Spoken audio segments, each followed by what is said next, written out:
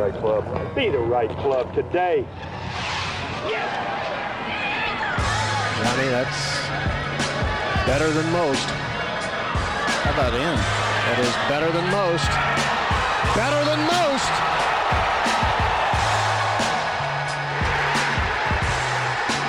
Expect anything different? Ladies and gentlemen, welcome back to the No Laying Up podcast. Solly here. Got a fun interview with Steph Curry coming up shortly. We chatted for about 30 minutes a few days ago ahead of him receiving the Charlie Sifford Award. I love talking with this dude. I love just hearing about all the things he's got going on in the game of golf and speaking to him about his passion and the impact he's making, and I think the impact he's going to make throughout the course of his playing career and whatever comes after his basketball playing career, because it sounds like he's going to be involved in golf in a lot of ways. We really appreciate his time. We appreciate Whoop, the partner for this episode, the official fitness wearable of the PGA Tour. If you somehow don't know by now, Whoop is a sleek, screenless wearable. It tracks your sleep, tracks your strain, your recovery, your stress, and more with personalized insights that help you reach your goals.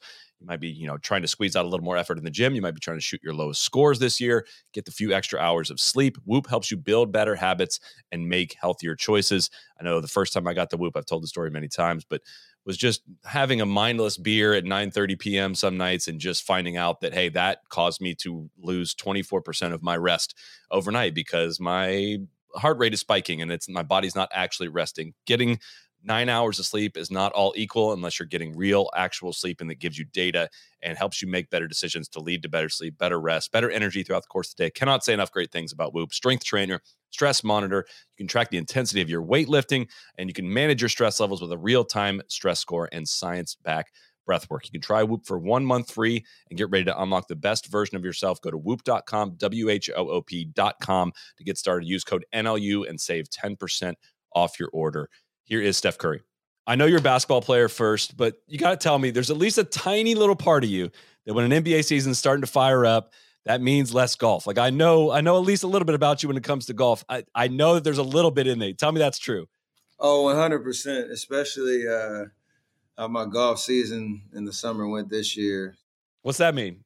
Just won a tournament, obviously, played in the match with my teammate Clay and Mahomes and Kelsey. So like the amount of golf that I played this summer was solid. To your point though, when October hits, like every time I pull in my garage, I looked at my clubs and see them collecting cobwebs and all that. And it even sucks more this year because Callaway just sent me the new cavity back and muscle back Apex Pros and all that. So I just got those and I'm not going to be able to use them for a while. So they're definitely bittersweet. Going into my 15th year in the league, I'm definitely blessed to, keep hooping and still playing at a high level. But your imagination creeps into what will those 9 months without basketball look like for my golf game? Is there no golf like during basketball season? Like how do you got to get some stuff in while you're on the road? I know you got a favorite course in each city when the weather permits. Yeah, it's kind of hit or miss. I would say it probably averages to like twice a month during the season. And, you're dealing with daylight, obviously, with practice. Like you can't get out of the gym early enough to go out and make it worth it. But then we're hitting East Coast cities most of the winter. So, yeah, I'd say probably twice a month. But spring and then come playoff time, I actually play a lot more. It's great kind of a balance of the intensity and the pressure of the season and being able to get away for a little bit when I can fit it in and not wear myself out either. Somebody's got to get into your Wikipedia page. They have you as a 5 handicap in there. And I don't know if that's what led you to win. Yeah. What is the actual index at these days? So after every handicap disclaimer or you got to have a whole kind of essay before I actually say the number. But I had, like I said, I played the best golf of my life this summer. I had to put in a bunch of tournament scores this year. So I actually got down to a +3 at one point. So obviously I wasn't winning too many bets after that. Definitely a nice vanity handicap. But it's tough when I probably played to it for probably 3 weeks in the summer. And then the closer you get to the season, you got to carry it, but we'll see what happens. Well, that's the worst too. You're not going to get enough rounds in either to let the stuff start falling off and all that. I've been through those cycles. You cannot maintain a playing pace at that because at some point you're going to start playing less. No, 100%. I keep looking at my card, and there's probably like 5 rounds in the 60s that I'm just waiting for them to fall off. But to your point, though, it is nice to be playing some good golf where you actually stuff that you're working on is starting to take shape. And playing in that American Century in Tahoe, like you have to kind of play to that. There's so much talent up there. You kind of got to play around that number and do it for 3 straight days to win it. So to finally get that done was pretty dope. Yeah, I mean, come on. You played Corn Ferry event. You shot a 71 in a Corn Ferry event. But like, come on. I want to see you back, like taking some more exemptions. Have there been more opportunities since that? I know you played it back-to-back years, I believe, in the one out there. Have there been more opportunities, and will you take any more in the future? I definitely would if the opportunity presents itself. What the interesting part about the Ellie Mae Classic out at TPC Stonebrae out in the Bay, I played in, I think it was 17 and 18. And then that next year, the tournament left and it wasn't hosted at the same venue. So there's always been conversations. Actually, I don't think there's been an actual offer since then, but I definitely have an appetite to find some type of competitive golf moving forward, especially when I'm done playing. It's kind of cool just to know, like, I know there's a huge conversation when I played in before about what a sponsor's exemption actually means, and you're not taking somebody's spot and all that. So once we got past the narrative of that, it's like, it's such a cool opportunity to, shine a light on whatever tournament it is, obviously test my mettle out there with the pros. But, when you put golf on display for the world, like everybody's trying to figure out a way to bring some fresh energy to it. And for me to highlight what those amazing pros are doing on the Corn Ferry Tour, show how good they really are, tell a couple stories with some of the guys, like it was an amazing experience. So I would definitely do it again. Yeah. I mean, we're recording this on Saturday night after Lexi just missed the cut at the Shriners. I was watching all of that. I would not have been watching on ESPN Plus on a Friday afternoon if it wasn't for that. Like unrestricted sponsors exemptions, you should take any one that you get as long as it falls when that +3 is peaking. So exactly. I ain't going out there embarrassing myself. Well, congratulations on being named the 2024 Charlie Sifford Award winner. Your work with the Howard golf team, has been decently well documented in the golf world, and I want to follow up with that. But tell us about the Underrated Golf Tour. What you're doing there, it's remarkable from the stuff I've heard. And I don't think I fully appreciated it until I was getting ready to chat with you tonight. But tell us about what that is and what you've seen out of that program so far. It's been great, man. I think the foundation of the Underrated Golf Tour is continue to boost resources and opportunity for the underrepresented, especially in the competitive golf age where, some of their counterparts are, playing in some of the AJGA events that are amazing around the country. And we're trying to find, a way to kind of boost up that pipeline of how do we get more Black and brown kids out there on the golf course, supporting them and their families in terms of getting them to the venues and creating first-class experiences for them at, PGA major type venues, creating a base where, these kids really believe that, they're talented. Second, that if you give them the experience and boost confidence and give them an opportunity to shine, that it can change lives. And for us to be where we are in our second year, we've had 10 total tour stops. We've supported, there's equity on both the boys and girls side. This year, we're up to about 100 tour members that got to travel to 4 different venues around the country, play in 2-day tournaments. We had a local qualifier for kids who were in whichever region, and they all kind of competed through those tour stops. And then there's a Curry Cup out in the Bay Area where we brought the top 12 boys and the top 13 girls out for the tournament, or the championship tournament. And scholarships have been awarded. Everything's free of charge for the kids to come to each event. We have some amazing sponsors and supporters. KPMG was the title sponsor this year, who've really shown up in a meaningful way to give these kids a first-class experience. And a lot of kids are left behind in this age range where they can't afford to go to all the different tournaments. They haven't had the same kind of runway to qualify for certain events. And so we've had 2 or 3 in our first year, and hopefully a lot more that are going to get college scholarships out of the exposure that they've had through through the tour. And, we're just getting started, trying to take it international next summer, hopefully have kind of an introductory tour stop over and across the pond in Europe. and eventually kind of grow the same format overseas. And this is a long-winded answer what it really is, but the biggest thing is that golf is such a vehicle for change, not just in the playing perspective. Like the competitive golf element can take kids to college scholarships, like I said, further their educational experiences, networking. All the while, we're trying to teach them, workforce skills and character development skills that can help them and prepare them for wherever they end up. We obviously, the North Star is to get as much more representation on both the LPGA, PGA tours, international tours. But meanwhile, we know that not everybody's going to make money playing this game. So if we can get them in the right rooms through golf, that's going to change lives forever.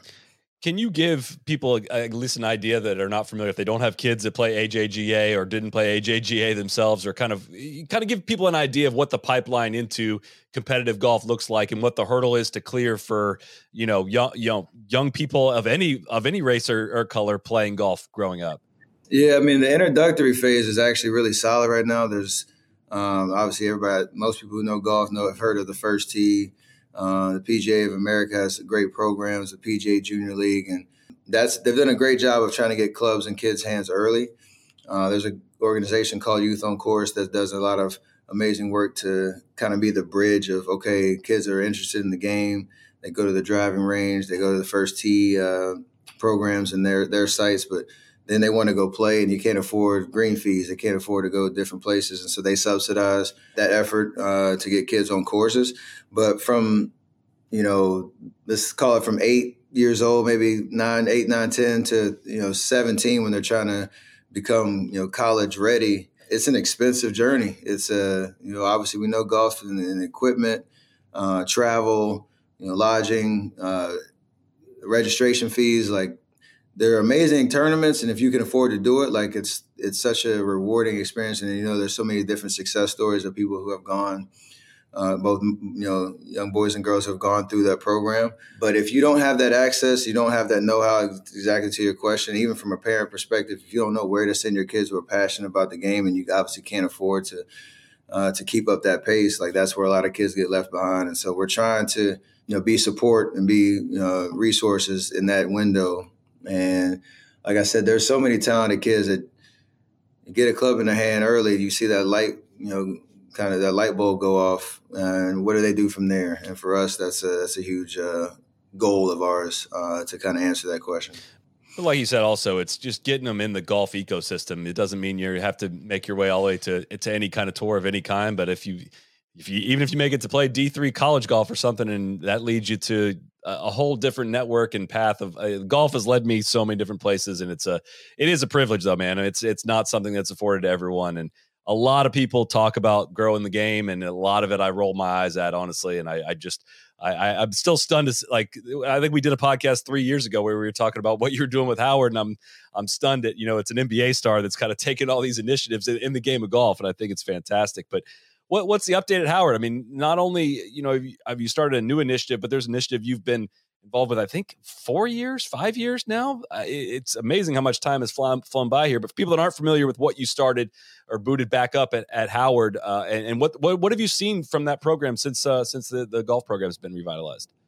Yeah, to your point, it's been 5 years since we announced this was happening, and they're currently in their third season. So it's the same kind of energy I have around the Underrated Golf Tour is exactly what Howard was supposed to be. It's the North Star of people giving a vision of what's possible through the game. Exactly what you just said about, again, there's some really talented kids that I hope and pray that, you see them on the professional tour some way and they're making money playing this game. But what these kids have shown in terms of that golf ecosystem, the world and the business of golf, the ability to walk into a room with presence and, present themselves, their passions, their interests, have people, mentors that have, come answer the call on how can they, help these kids kind of understand what the path is to, leadership positions in all different type of industries. And meanwhile, they're playing amazing golf. They've won the PGA Works Championships. The men's side has won the PGA Works National Championship the last 2 years. You've had Greg Odom Jr., who's going into his third year on the team, who's played in a PGA Tour event. EJ Whiten, who's another amazing talent, who's been with our program for these last 3 years, kind of taking strides, has played in a couple Corn Ferry events. We have, women on the team as well who are excelling. Kendall Jackson, who's won a couple tournaments, I believe, who's just an amazing representative of what golf should be, but also HBCUs and how special those universities and black colleges are. Just creating, again, opportunity. And so for us, like, how quickly this has kind of taken shape has been awesome. Our coach, Sam, like, he's just been a true, like, pioneer of taking this opportunity and running with it. And so I hope that you'll see us competing at the national level, hopefully really soon. We're starting to, get into that recruiting circles, and there's obviously cycles that go through it. But super happy that a vision that was born out of a random meeting with a Howard student named Otis Ferguson the fourth, and him talking about I've been playing, on the club golf team for a while, and I want to, bring the Division I men's and women's golf teams back. Like, how do we make this happen? And 5 years later, we're here. Do you feel, I guess, the momentum that you've kind of seen happen with Howard, is that kind of at least a motivator with the Underrated Golf Tour? And do you kind of get the sense that the ball is really rolling in minority development in golf outside of just what you're doing? I think it is. I think it's gauging kind of the public interest, and public meaning the traditions of golf and the people that are who make decisions in the world of golf, or where investments really at. And I think there are so many clubs around the country that have, even picked up the phone and say, hey, can we host the Underrated Tour stop here? There's been countless marketing agents from different companies who say, hey, we want to support this in whatever way. Like, how can we start a conversation? There's so many people that want to be involved and help, and maybe have for a long time, but never really knew how to. And so for us to kind of get that response and that energy, I feel like the tide is changing on that. I think needs to be a little bit more time for us to really kind of see the fruits of all the labor, because, for us in the Howard golf team, we've had maybe one graduate who's left. And this crop that's been there now, who's been a representative of these teams for the last 3 years, are really about to blossom. The Underrated Golf Tour, we just had our first senior class last year, and 3 are in playing, Division I college golf right now. So one's actually going to Howard next year. So it's pretty awesome to see all the different connectivity there. We're still motivated knowing that this is, still early in our journey. But to your question about the landscape overall, I feel like there's just a lot of attention on, okay, this is models that can work, and how can everybody be a part of it, or, find a way to take the baton and run with it themselves. Well, it goes without saying, anything that we can do to help that in any way, we are all ears on all that. But what is golf? What does your future look like in golf after your basketball playing career? I'm sure there's a lot of basketball fans that would love me to pin you down on when that would be. I'm not trying to do that. I'm just saying that at some point your basketball career will come to an end. Do you picture yourself kind of transitioning into something more full time with golf at that point? Yeah, I got 3 years left on my current NBA deal, and there's a new TV deal coming next summer, I believe. So the collective bargaining agreement is looking really good for me to stay in shape and keep playing basketball for as long as I can. But when it's all said and done, I want to find a way to scratch the competitive itch, and I don't necessarily envision chasing a professional career in golf at all. But just in terms of like all the amateur events you can play, I know there's some guys that have kind of written the playbook on what that kind of schedule looks like. Some of the celebrity stuff there's one in Orlando that they play with the LPGA, obviously Tahoe, some other amateur events that I can play in or try to qualify for, and all that type of stuff. So you'll probably see me all over the place there. But then when it comes to what we were just talking about with Underrated and Howard, and understanding where they're going to be 3 years from now, and being able to jump in, like, from a time perspective, for me, is going to be exciting. Even knowing how cool it is, some of these people who've created, courses for themselves, and like what course design looks like, and creating an experience there, something that's kind of piqued my interest. So I feel like there's going to be a nice portfolio of stuff that, from a golf perspective, across those 3 different buckets, that you'll see me show up in heavily. And obviously, I'll maintain a basketball presence. I don't think I want to go into coaching or anything like that, but in some way, make sure I'm giving back to the game that has blessed me. But I haven't really figured that one out yet. Golf is, it's clearly a passion. I absolutely love it. Let's go back. I want to talk about the match, not the one from this summer. I want to go way back 3 years. You want to Phil and Chuck. I think we did our pod literally right before that happened. You're playing with Peyton up against Phil and Chuck.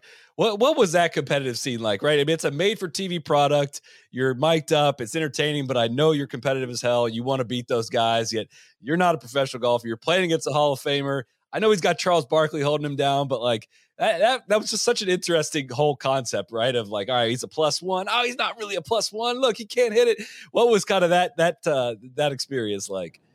I absolutely loved it because there's no way for anybody to. I talked to Clay when we did this one. There's no way to explain when you're playing golf and you know it's on TV. You know you're playing, like to your point, alternate shot with Peyton Manning, who's a solid golfer, but neither one of us have ever made any money playing the game, and we understand what our skill set is. And then you look over and it's Phil Mickelson. Kind of giving game from the time he showed up on property, showing off his clubs, all the different physics he goes through in every shot. And it's like just another language that you have no idea what he's talking about. Meanwhile, Chuck's over there. And I feel like we got hustled because it was at Phil's home course. They had been there for a whole week kind of scouting it out. It was like the Ryder Cup because he was the home team and he got to set up the course how he wanted to. And so we just walked into a buzzsaw, and the conversation around like what does a +1 actually look like, and what other +1s that have played better in that scenario. I just love the conversations around golf because until you're in that environment, you have no idea how you'll respond or what the emotions are. And you look at pros who've go out and shoot 63 with their eyes closed, and then when the lights come on in a tournament, it's a totally different ball game. And until you're in there, it's hard to explain. So I love being tested in that way. So I would love to play more of them just because there's no better feeling of adrenaline and nerves and everything it brings out of you. But Phil definitely got the best of us from a strategy and performance standpoint. You just hate to see it. That's the thing that people don't. I get this all the time on the internet as well, but people don't realize that when you're a +1, like, hey, 12 of your 20 scores, they're getting thrown out. Like I shoot 80 all the time, absolutely all the time, right? But I'll also post a 68 every now and then. Like that's kind of the deal. Like sometimes +1s look like that wasn't your best. That wasn't your best golf, but man, it's hard playing golf in front of cameras and all that stuff going on is a totally different beast. I think you need to get in like the mid-am circuit. Like that's you've been talking like kind of celebrity stuff. I want to see you get into like kind of the real amateur stuff, 25 and older. I think you really thrive in that environment. Yeah, that's on my radar for sure. I got some boys who play golf with in Charlotte, and some guys I play with regularly out in my club in California who've tried to qualify for it. One played last year out in Sleepy Hollow, I think they were at last year. Mid-am, yeah. In the mid-am, so they kind of living vicariously through them on what that experience is like. That's definitely in my future for sure. But to your point, it's about, can you get the right window of time to kind of get everything sharp leading up to. My golf is hit or miss. I don't know when I think the furthest in advance I've scheduled a tournament is only Tahoe, just because it's the same week every year. But other than that, on the regular, I don't know if I'm playing tomorrow or 6 days from now, especially when you have these kids. So it's a little different vibe, but in due time, that definitely is in my future. I think the last I saw you was at Whistling Straits at the Ryder Cup. Did you watch much of the Ryder Cup this year in Italy? I stayed up late on the West Coast for sure to watch as much as I could. I saw the opening tee shot on the 4-ball first round. I think I kind of dozed off around maybe hole 14 or so and woke up to the massacre. So it was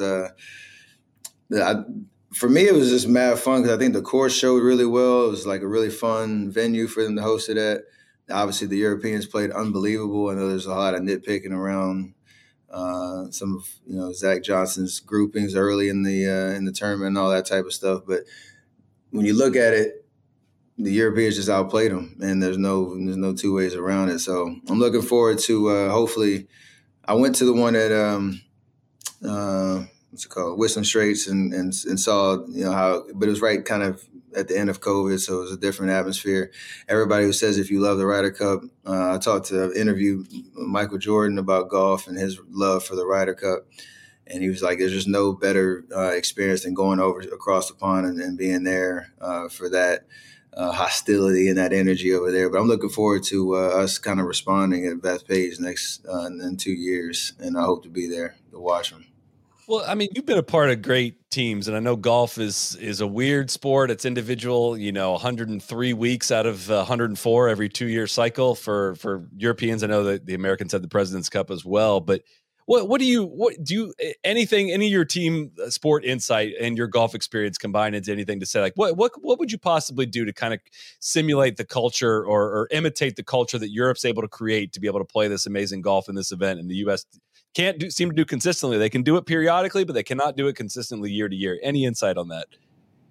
It's tough because even my Team USA experience, we play against each other all year. I played on 2 World Cup teams, and this is as close as I would get to. We throwing guys together with 2 weeks to prepare, and you're trying to build chemistry and trying to figure out what works and what doesn't. And that's why for us in basketball, the world has caught up because there's a lot more synergy of guys that have played together forever, and they just know each other so well. And it tends to bleed into the performance on the court of, one, how different international play is, but, just the comfortability and familiarity with each other. So I don't know if that's a similar kind of. That's exactly why I wanted to ask you. Like, it's because it's just different. Like, you got to play a different role when you're playing on Team USA than you do on the Warriors, and that's just. I don't feel like that's how the U.S. treats it, and I feel like how Europe treats it in golf. And I know it's obviously different, but there's something to that. Yeah, I mean, those learnings, though, that's the challenge, right? Because once the power balance shifts, and I know the world and landscape of golf is shifting every day, and it's a lot to be kind of solved there. But how we kind of respond to that and how you build like a culture of, Team USA golf. I know you dominate the President's Cup, but the Ryder Cup, that's the one unanswered question that we got to figure out. So, I don't know, from a coaching perspective, even too, how do you build like that team culture from the time, you're starting to recruit, and how every detail matters in terms of how you communicate with the guys that are already qualified, to the guys that are on the bubble, to, the selection process, and how that all kind of bleeds into the vibe and the energy that you bring to whatever, if it's, overseas or here. Like, all that stuff matters for us. Coaching is a huge part of, success in terms of building culture and being able to rely on that, especially when you deal with a little bit of adversity and what the team rooms are feeling like. Just seems like they have way more fun too. So I don't know if that's a part of it, and that comfortability and that familiarity. And you want everybody to bring their ego, right? You want them to bring their talent and who they are. But that sacrifice is, for me, without having talked to them, I don't know how much that blends into what, I'm just trying to put that ball in the hole, but I know it goes way, way beyond that. And that's the one I'm curious about as a fan, for sure. It's a constant tug. I'm the exact same way. I'm like, it's just about the golf. No, it's about more than just the golf. Like, we've clearly seen that to this point. I'm curious, a basketball question there. You just referred to international play being different. What is so different about it? I'm a basketball fan, but I struggle to still put my finger on that after seeing it for so many years. Yeah, it's interesting because the spacing is usually a little different because personnel is different, and the game has to be played a certain way based on the way that they put teams together. Like, you watch us in the NBA, you might only see one big out of the 5 guys on the court, and predominantly in FIBA, it's kind of a more traditional style of basketball. The way that's refereed is different, and so you have to kind of adjust to that. And I think the spacing part is, for us, like, the biggest thing to adjust to, because shooting is such a priority and such a valuable skill set. And when you don't have it, and your ability to create space and create good shots, and becomes harder. And it's like the college tournament, the March Madness vibe, where I know as a critique of the NBA is our regular season doesn't matter. We feel like it matters, and like there's just 82 games that you kind of have to pace yourself. But in FIBA, like, it's win or there's serious consequences every single night, and a lot of guys have a hard time living up to that. And that's what, makes it so much fun to watch. Speaking of international ball and shooting in particular, what's the buzz like around Wemby? I know he's a Spur, he's not a Warrior, but he played last. We're recording this again on Saturday. He played last night, made quite a splash. Have you seen?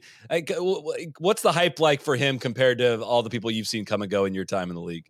I mean, it's different just because he's from France and not many people have seen him. Like when LeBron was coming out and KD was coming out, Derrick Rose was coming out, all the guys that were going to be, number 1 or number 2 pick and like the next biggest thing. Like you saw them a lot more up close and personal in later years in high school and obviously in college. But Wemby was like this myth that was like, it's a 7'4" guy that plays like a shooting guard, but nobody really watched his games. So now when you see him, it's like it just looks like an alien out there. And we actually play a preseason game against them, our last preseason game. So I'll have a better understanding once you see his presence on the court. Because I don't think I've ever been on a court with a guy that tall, let alone a guy that has a skill set he does. So it's great for the league to have, a phenom like that's coming in and on a team that's trying to, reestablish who they are. Obviously, Popovich is a happy man, so it's gonna be interesting to watch his rookie year unfold for sure.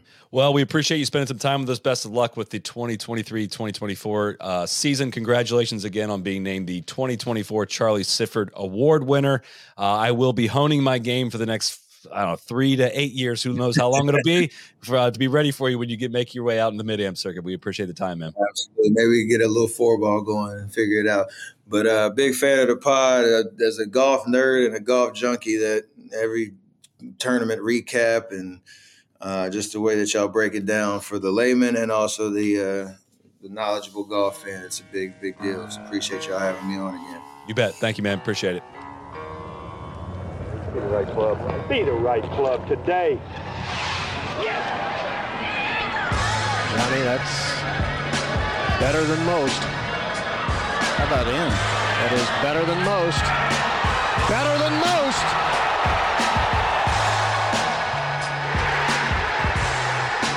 Expect